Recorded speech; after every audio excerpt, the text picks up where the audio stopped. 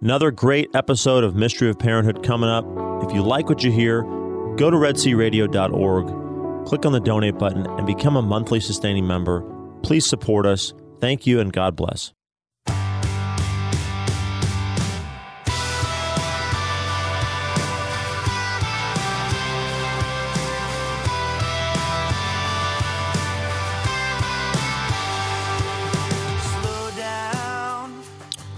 All right. That means you're listening to the Mystery of Parenthood. We're glad you're with us in this new year, 2023.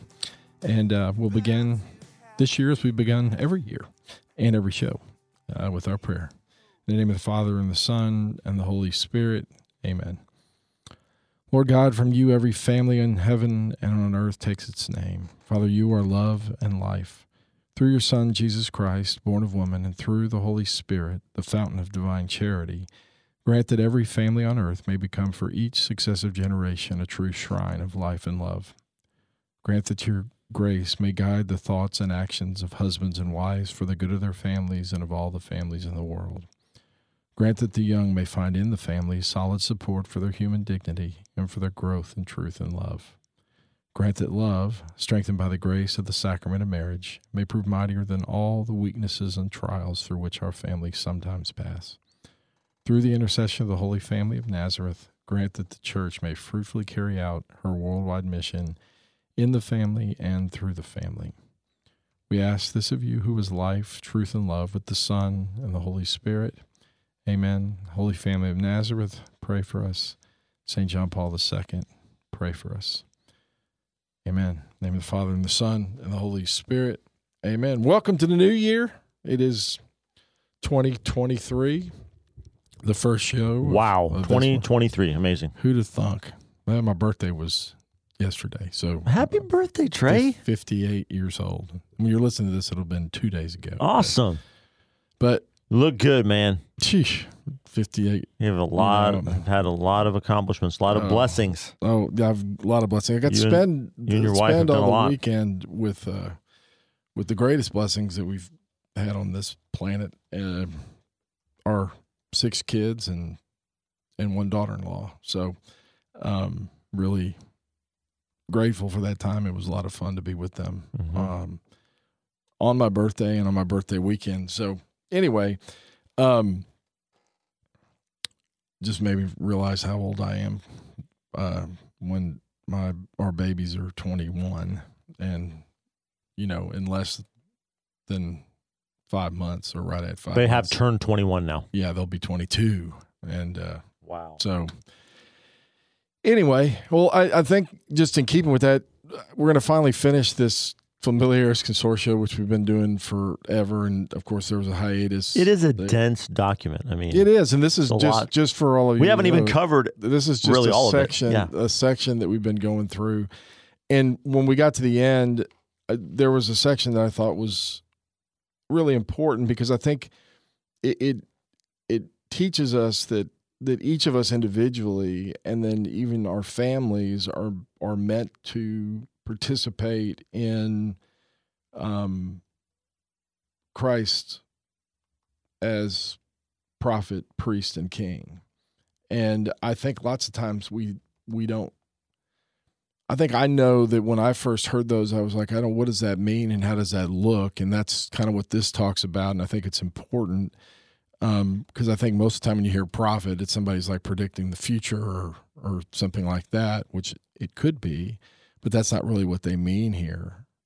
Priest, you think of the priest. How does that tie in with me? What does that have to do with me? With me as a dad, and what does it mean to be king? From a Christian perspective. And I think, so it's a good reminder as we go through this that each of us is called to those 3 roles, and each of us by our baptism,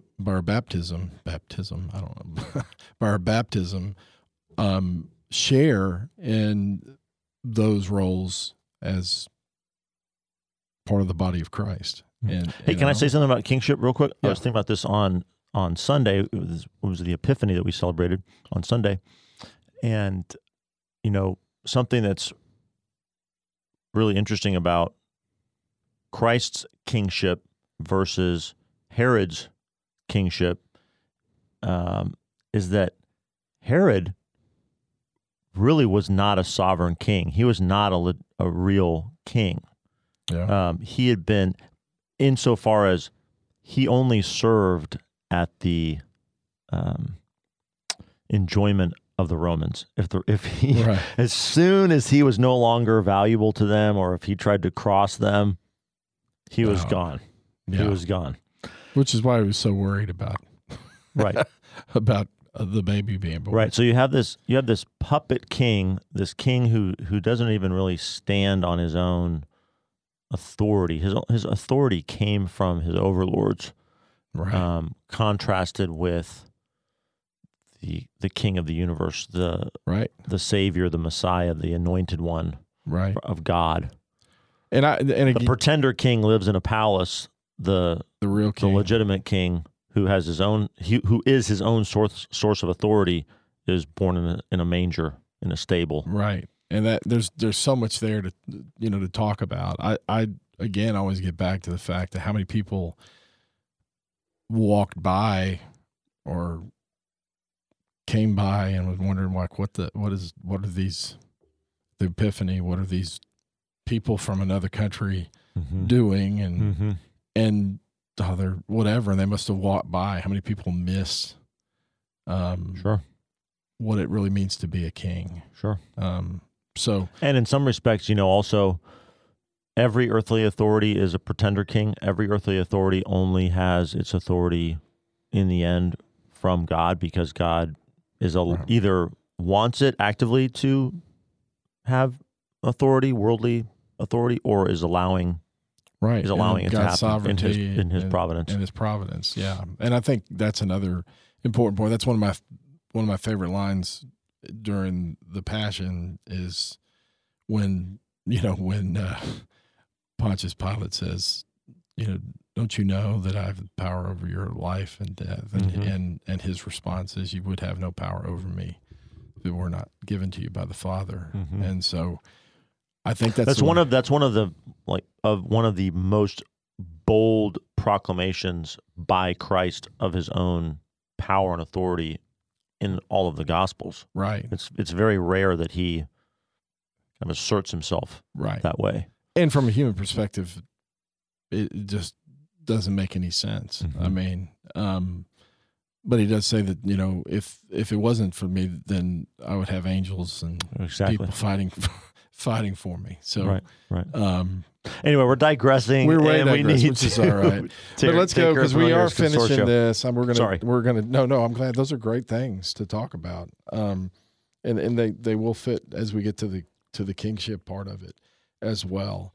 And so just at the end of where I think we may have started on this, but there's this line leading into this section which says what we've gone through. It says, having laid the foundation. So what we previous 3 or 4, how many ever shows we've done on this, that foundation of the participation of the Christian family in the church's mission, it's now time to illustrate its substance in reference to Jesus Christ as prophet, priest, and king by presenting the family as, and these line up with each of them.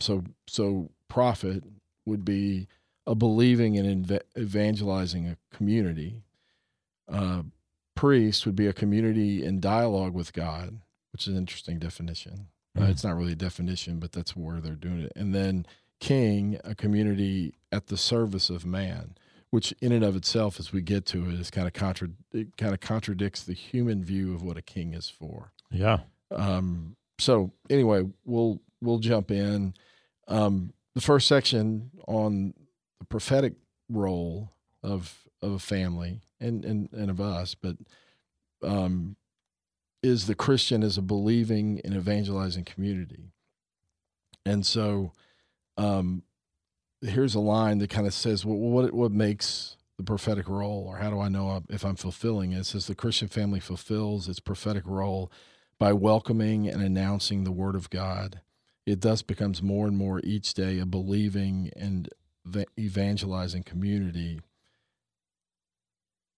That's what it means to be a prophet, is to be a believing and evangelizing community. And so the next line, which is the next paragraph, is Christian spouses and parents are required to offer the obedience of faith. That's a line, I believe, from Romans, 5. And it's something that Paul uses, the term obedience of faith. And what that means is, I was looking it up because I was trying to figure out how to explain it. It means there's a faith, and again, so many times it's really important to remember when the word faith is used, there's a couple ways it can be used. Faith can be used in trust, right? Trusting God, and faith can also mean the content of the faith. So when we talk about the faith, we're talking about what's the content, what are the doctrines, what do we believe as Christians? We say every Sunday, we say the creed, which is I believe. So, and then it goes through, I believe in God the Father, God the Son, God the Holy Spirit, the Holy Catholic Church, communion of saints, all these different things, resurrection of the body. And all of those would fall under this idea of faith. This obedience of faith, I think, is the intersection of those two aspects of the trusting in God, faith in that sense, and the content of the faith. Because the obedience of faith means I'm going to live in accordance with what God's word, who is Jesus, has revealed to us about what we're meant for. And if you remember, this entire first part was all about that we're meant for love and be at the service of life, that from love flows life, and that love is this free gift of oneself to others. And so I think it's important to remember that when we say obedience of faith, that means, there was one, I'm embarrassed to say this, but when the kids were little, there was an old Care Bear was a I don't know if you've ever seen it, but it was a little deal. But I remember the Care Bears. Okay, one of the lines the Care Bear would say is, God said it, so I believe it. And when we say we believe something, when we really believe something, we actually have to act on it. We have to be obedient to what we believe. And that's what this obedience of faith is. And that's where to be a prophet means. Because I think John Paul in other places talks about, well, really a prophet is somebody who is a servant of the truth. Well, Jesus is the way, the truth, and the life, but at the service of what is true. And so part of being a prophet is we have to know what's true, and then we have to live what's true. And in our life and in our words, we have to proclaim to this world through our example and through our words what is true. This is a really fascinating intersection with our Catholic Youth Sports Initiative, Victory Sports. We just started basketball season this last Friday. Yeah. Our first virtue was, we teach a virtue every single week. Our first virtue was obedience. Right. Yeah. And we defined it for the kids, obedience being doing the right thing at the right time for the right reason with the right attitude and to the best of our ability. So that's how we kind of broke obedience down. But this is a great angle on obedience that can be very active for them in their family life and in their role as children within the family. So leading up to this, there's been a lot of talk about what marriage is, what its role is, all those type of things.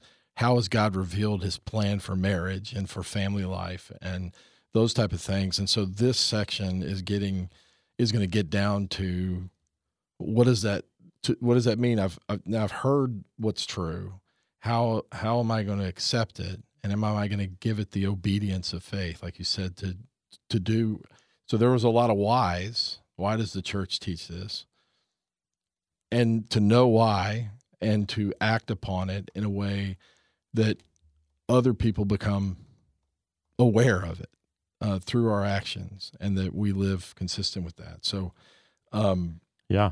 anyway, I think it's pretty cool thing. And then we had something. Oh, I was just.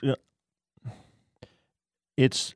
I just think that is so significant in our day and age of relativism. Pope Benedict XVI talked about that dictatorship of relativism, a skepticism, just hyper skepticism about objective truth, objective reality, material reality, natural law, being a guide or a sign to us of how we should live and how we should act. That idea that what we know to be true, it doesn't give when we're confronted with the truth, when we encounter the truth, we don't get to say, well, I choose to ignore it. Right. You don't get to if an engineer is running the equations on the factor of safety for a dam, a concrete dam, and my father was an engineer. He explained how there's all these equations that can be performed on the physics of the dam, and they come down to this number, a factor of safety, and it has to be below a certain threshold or above a certain threshold. I don't remember which one. And that tells you that the dam is within the parameters to be safe. Right. You know? I think I would.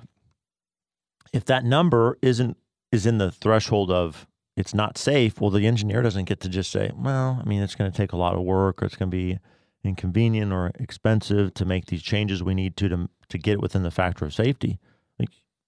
That's the truth. Well, you can't, right, and you can't. And in reality, it's not really hard to disprove this idea that the truth is whatever I say it is. I mean, right. In reality, if I say, well, the truth is that gravity works a certain way, right, and I say I'm going to walk out the building because I don't believe that gravity works, the truth is going to hit you between the eyes, or you hitting the concrete. I mean, and we can't operate in freedom without the truth. Right. I mean, I drove below a dam yesterday going to the church we were going to, and I remember, I mean, the dam was this huge thing. We were driving right under it, knowing that there's a lake. Like if that went down, we'd be underwater.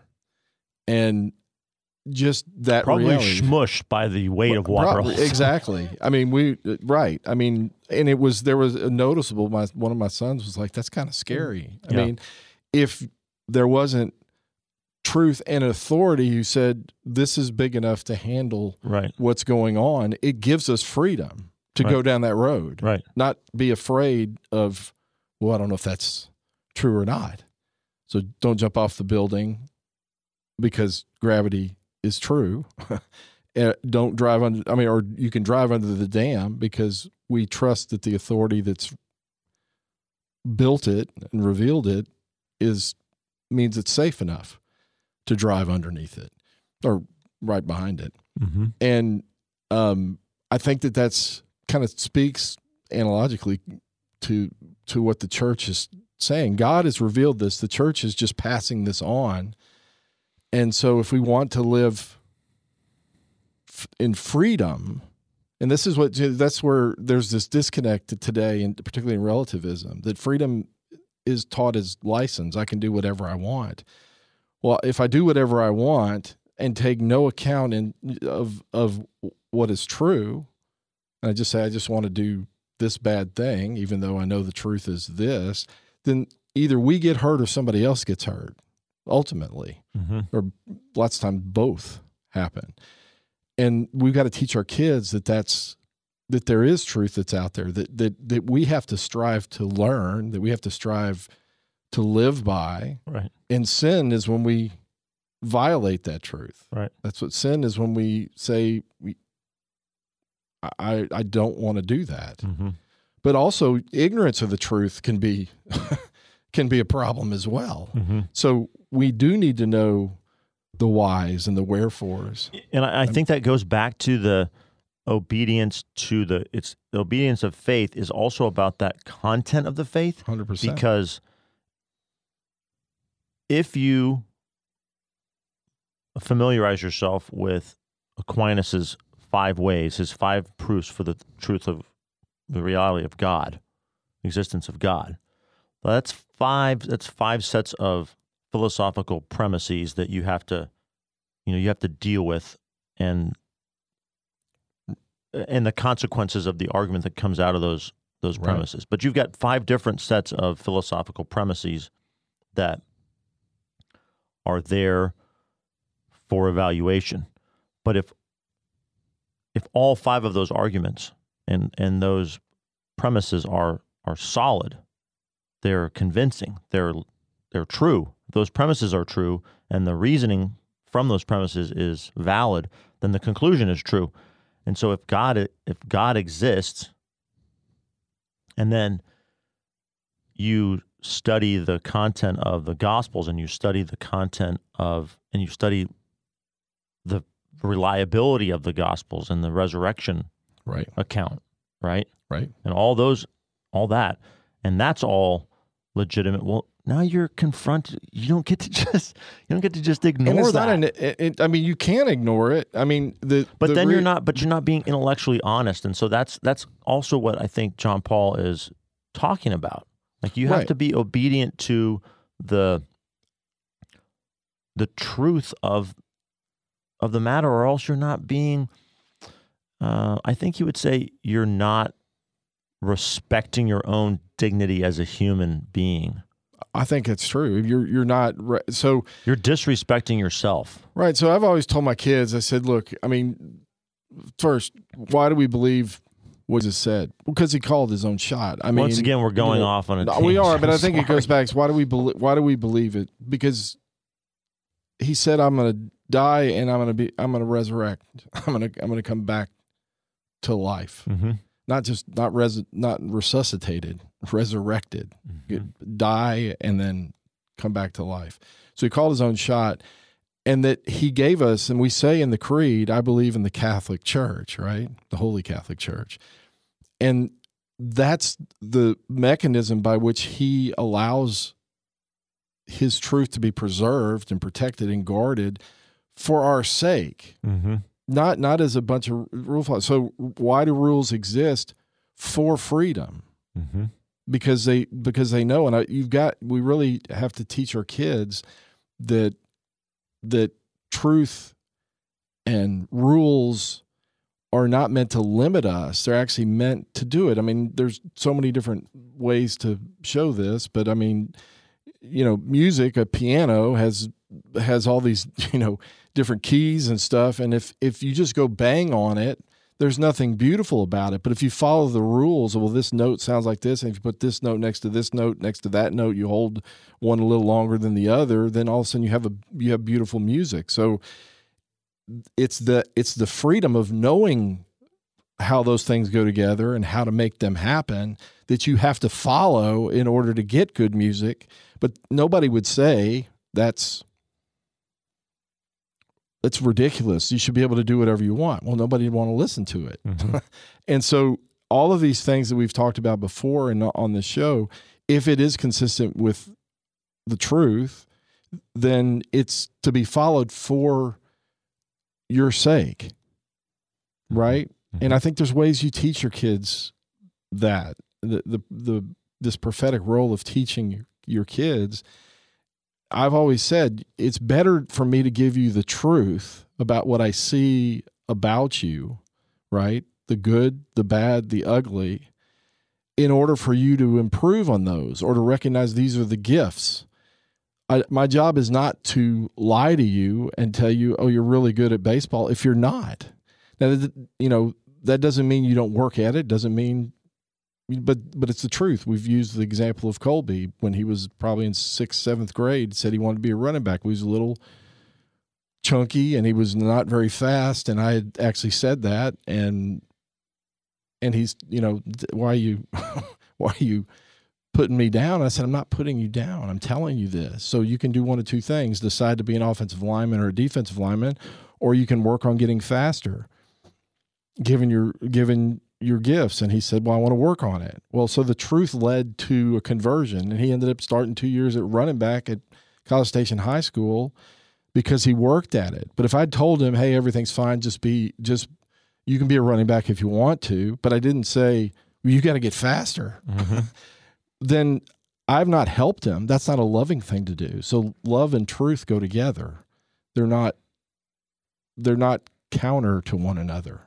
Right? So if God gives us a truth to be followed that deserves the obedience of faith because he said it, I believe it, and because I believe it, I'm going to live it that way.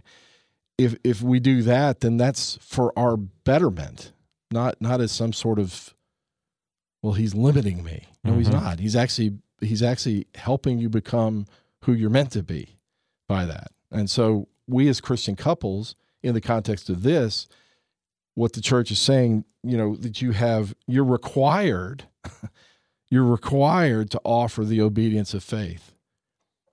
And part of that is, okay, it may be, okay, this is what the church teaches. I don't get it, or maybe I don't agree with it, but the obedience of faith says, but God said it, and his church is putting it out there.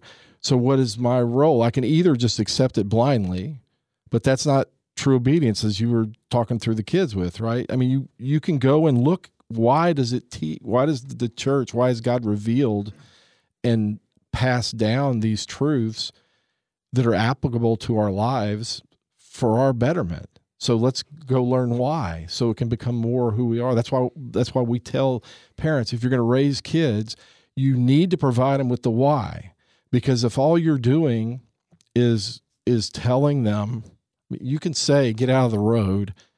I'm not telling you why, because you're going to get run over. But at some point, you have to walk them through the why so they can make it their own. The church does that. I think a lot of people look at the rules and say, I don't like that rule. I don't understand that rule. I don't think about it. Therefore, I'm not going to live it, or I'm going to leave it. When in fact, the real answer is to go back to mom and dad and say, can you tell me why? Well, go to the catechism, go look it up, prayerfully go through it. But there's an assent that's due to mom and dad. There's an assent that's due to the church that says, well, y'all know better than I do. And even though I don't understand it and don't like it, I'm going to obey it, but I'm not just going to simply obey it blindly. I'm going to go while I'm obeying it and learn why that matters. I think it's critical, and that's what this is about.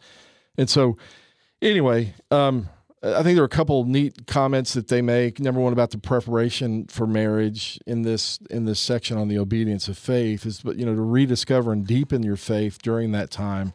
And then it says, it goes further and says that the sacrament of marriage is the moment of faith of the couple, but the sacrament is meant to be carried forward, that they're meant to live that out going forward, right? There's a moment when they say, I'm going to be with you until I die, whatever. And when you make all the promises, not whatever, but anyway. And I think that it's, there's words that you see here that I think are important.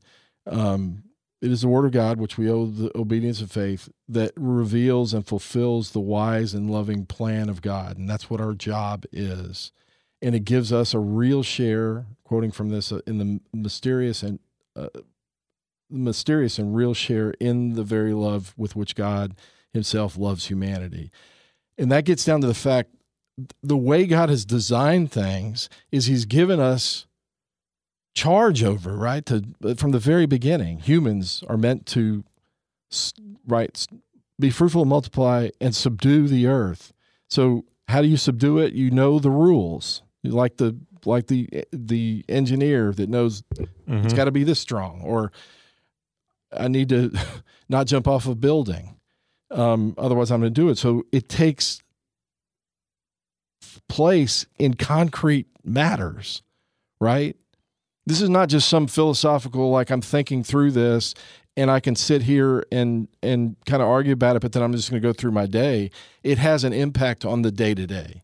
And so that's why I think this next paragraph, the profession of faith, what faith is, demands that it be prolonged in the life of the married couple and of the family, and that God, who called the couple to marriage, continues to call them in marriage. And this is where the rubber meets the road. In and through the events, the problems, the difficulties and circumstances of everyday life, God comes to them. There's the eyes of faith that's trusting, that says that all the stuff that's happening to me, this is not a surprise to God. I mean, all that's happening, if I got financial problems, if I've got whatever it is, it's not accidental, and he's coming to us through those events and revealing and presenting the concrete demands of their sharing in the love of Christ and his church in the particular family, social, and ecclesial situation in which they find themselves. For such a time as this, you are where you are. Your husband and wife are there, and those children, not surprises.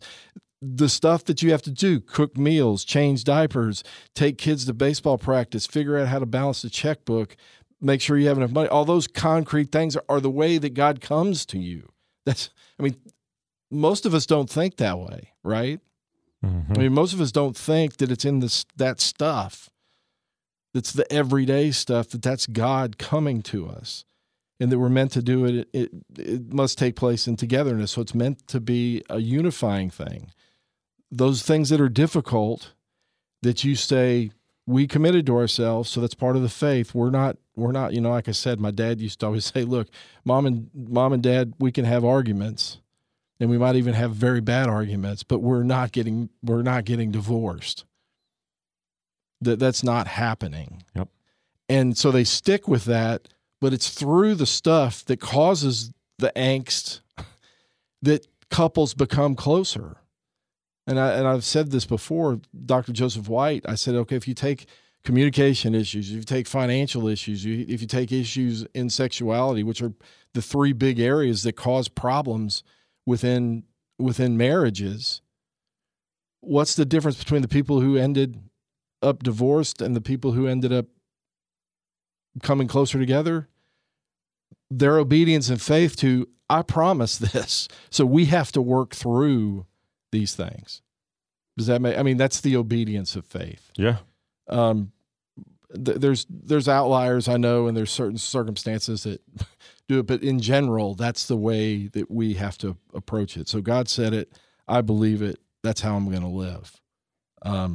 Anyway, so it goes on and saying, each of us, each Christian family has a ministry of evangelization. For the Romanskys, part of that evangelization is occurring in Victory Sports. It's happening in their home already, right? There's teaching going on, those type of things, but we have this role of doing it. And so quoting Paul VI, St. Paul VI, right? I don't think he was a saint at the time this was written. Mm-mm.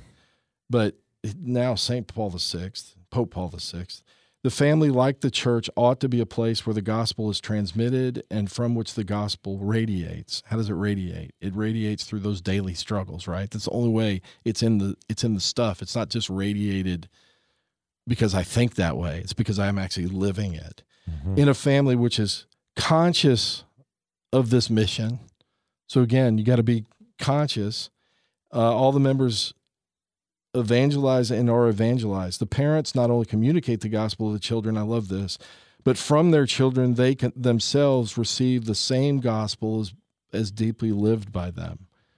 And so that's part of the mystery of parenthood and family, that the evangelization, as we evangelize our kids, we often, and as old as my kids are now, I've seen times when they've either in their response have revealed something about my relationship, so a no, or I'm not going to obey you, and I have to walk through, hey, listen, I'm doing this for you, not for me. Mm-hmm. That's the same thing that we have to deal with in our relationship with God, is that sometimes the things he sends, the difficulties that come our way, he's coming to us, and we're meant to live through that. Right. And so but then I've also seen times when my kids have either called me out. I've mentioned that before, when I mishandled it. Say, hey, Dad, you didn't handle that very well, with the way I handled it with another child. So they're being prophetic too and evangelizing too, and that is happening both directions. I mean, obviously when they're younger, it may be, but even younger, one of the more amazing things that happened to me is when I've told this story before, walking down the stairs there, and my son started to fall because he didn't want to hold my hand, and I caught him and pulled him back up, and I said, okay, now he'll follow, and he immediately pulled his hand again to walk down. And I'm like, what kind of kid have I raising here? And I got the sense of, Trey, that's you. I keep holding my hand out, and you keep saying, I want to do this. And so that even in that circumstance, with that's a little kid, revealed something. I was evangelized by that. So keep your eyes open for that. We're going through. All right, so that gets us through the prophet side. So the next priest. one, the priest, we're going on to the priest side. Number two, the priest role, the priestly role. And the title of that is The Christian Family as a Community in Dialogue with God. I love that, because I don't think that's often the way we think of what a priest is. But this dialogue, meaning a two-way communication that's going on. So the church, which is a believing, evangelizing community, is also a priestly people invested with the dignity and sharing in the power of Christ, the high priest of the new and eternal covenant. And so that's what we as family are meant to be. We're meant to share that. So again, and it keeps going back, this is the priestly role, which the Christian family can and ought to exercise in intimate communion with the whole church. And this is through the daily realities of married and family life. In this way, the Christian family is called to be sanctified and to sanctify the ecclesial community in the world. So I think lots of times we think that all this little stuff that we have to do every day, right? The little acts of service, or the times when our kids get on our nerves, or whatever, or when they get in the way, or those are the things that are meant to be offered. And so I'll just go down. This fact is explicitly recalled by the Second Vatican Council when it says that Jesus Christ abides with them, so that just as he loved the church and handed himself over on her behalf, the spouses in a marriage may love each other with perpetual fidelity through mutual self-bestowal or self-gift. For this reason, Christian spouses have a special sacrament by which they are fortified and receive a kind of consecration in the duties and dignity of their state. Are you here? What I'm trying to get across is we've got to get back to understanding it's the day-to-day grind, not the big situations. It's the day-to-day grind that is what is meant to be what we're offering, right? How we're in dialogue. So I think it's a fair question. What are you trying to show me, Lord? Well, it's interesting. There's an interesting parallel there with the very end of the Hail Mary, where we're asking Mary to pray for us now and at the hour of our death. And kind of what you're saying is that the key is you have to keep an eye on the little things, the ordinary things, so the now, and also be seeing your life as your family life in eternal perspective, and keeping your eye on the ball on those two things is the key. And it's all those other proximate, goals or concerns that gets you into trouble. It's when you get focused on that middle area between the here and now and the eternal, and you make that middle part kind of the, and I'll make the argument, authority, or the kind of the guiding, controlling thing. This is catechism. I don't know what number. Okay, this is catechism, just catechism. But I think that the now, what's in front of you at this moment, is the closest thing to eternity that we'll experience. Yeah. because everything is imagination and hope and all those things, which is there's nothing wrong with that. Despair, fear, anxiety. All the different things that could be going on with looking forward. Right. The now is where we do it. So because God's in the eternal. God's now. in the eternal now. I'm not. That's definitely catechism. I'm not saying that's what the church teaches, but I think there's some truth there, and that we have to gain a perspective that says, if I'm washing dishes, there is an eternal perspective to washing those dishes that makes it more than just what we think it is in our human experience.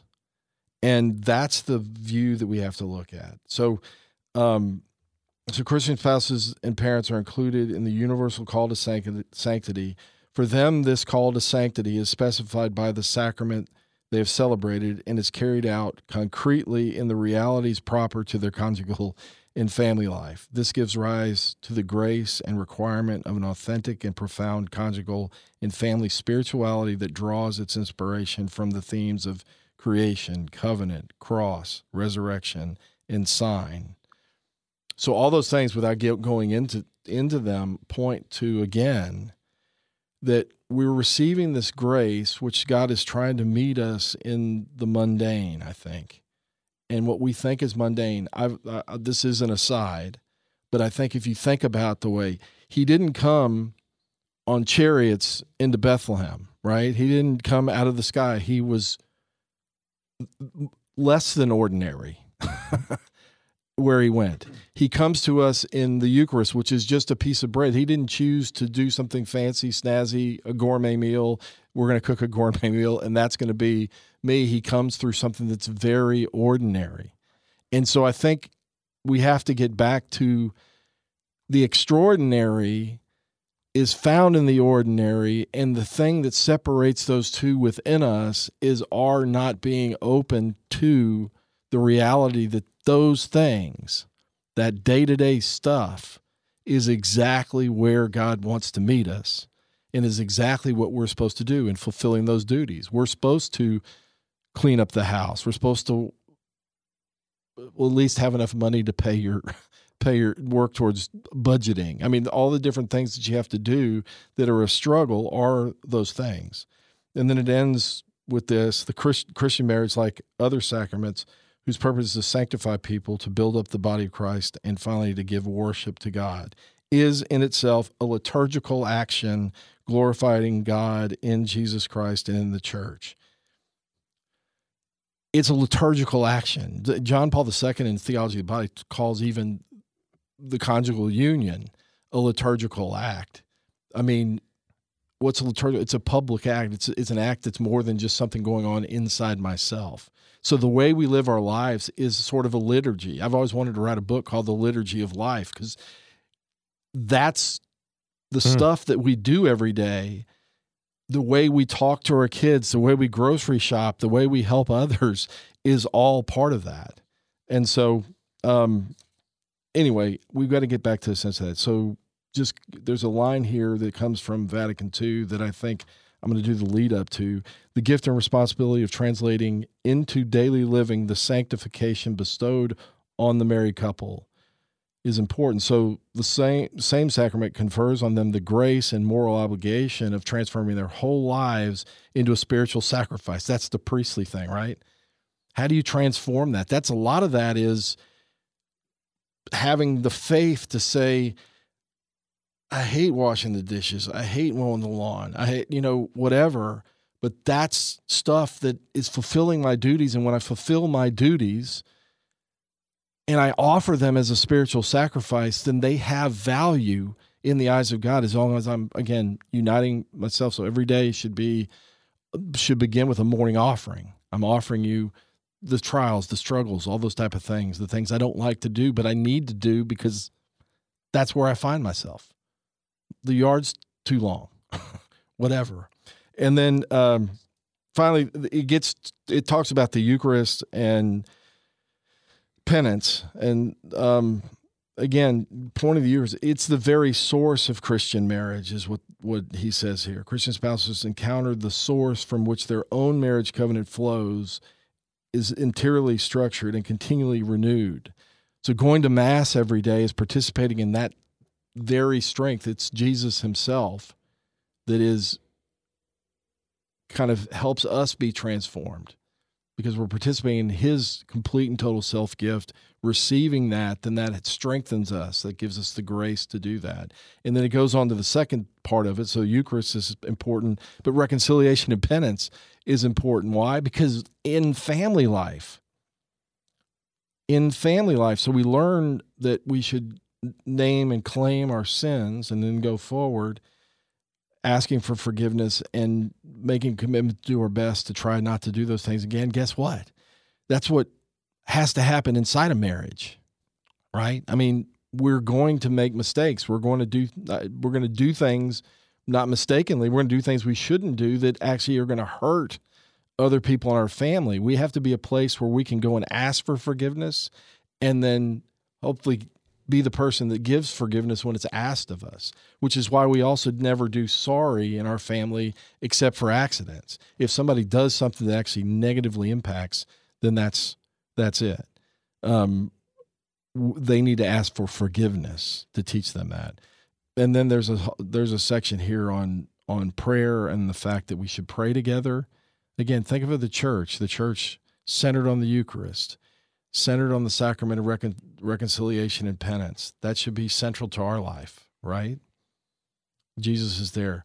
What's the church? A place of prayer. So praying together.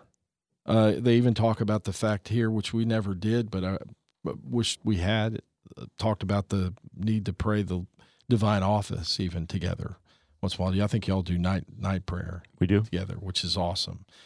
And so we have to teach them how to pray. We have to teach them that it's important to pray. So going on a trip or before you eat, those type of things. And then, anyway, and then the last thing, so the first two were on, Prophet and priest? Prophet and priest. Prophet is,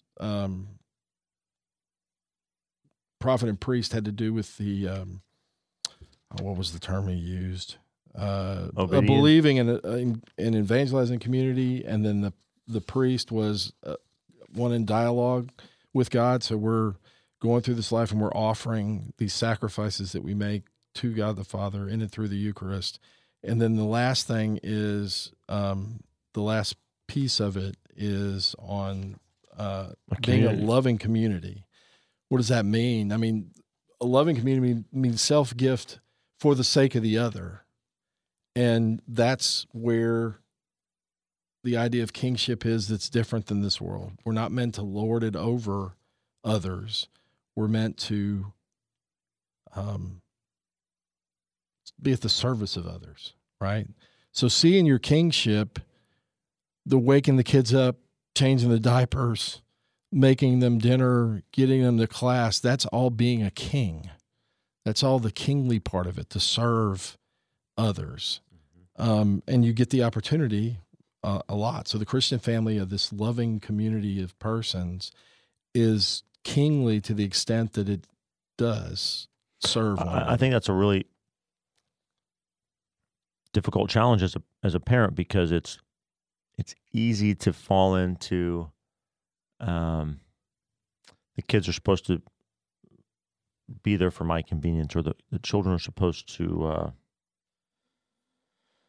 do what I need them to do to make my life easier, right?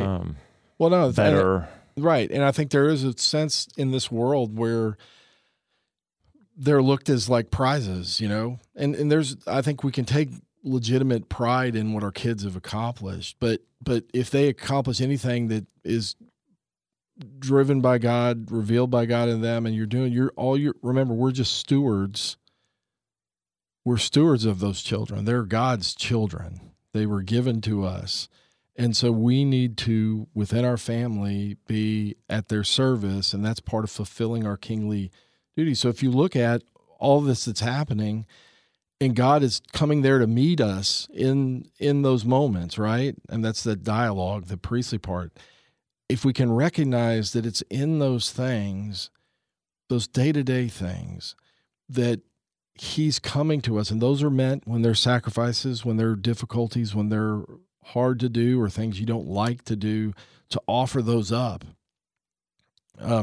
together with Christ. That's why I think the Divine Mercy Chaplet says, I offer you the body, blood, soul, and divinity of your dearly beloved Son. Well, we're meant to be part of that body. The way do we do that? Again, consciously, to say, I'm offering today all this stuff, even stuff I don't know that's going to happen. Yeah. And I'm going to give it to you in union with that. And I'm going to offer him to you, Father. That's the Catholic, that's the Christian way to be priest, prophet, and king. So while my kingship is in serving them and all the sacrifices that go along with that, and in doing that, if I'm offering that up as a priest to them, then I'm fulfilling that. And if I'm delivering them the truth, what they need to correct, what they're really good at, to help point those things out, that I'm being the prophet. And in living that out, the church says we radiate, in living those things out, we radiate that out to the world, in and through our family. And as we go out, as our kids go out, hopefully they live that out as well. And so anyway, that was a quick view of that part. Hopefully it was helpful, but I just would encourage you all to ask for the eyes of faith to see the daily stuff as being that which allows us to live that priestly, prophetic, and kingly role. And if we do that, then we'll let the world know that there's that there's life. So anyway, always remember, again, as we draw the end here, remember, only God can take the mystery out of parenthood. Pray, parent with a purpose, and prepare for God to amaze you. And he will, I promise. God bless you. Pray for us. We'll be praying for you. Talk to you next week. Bye.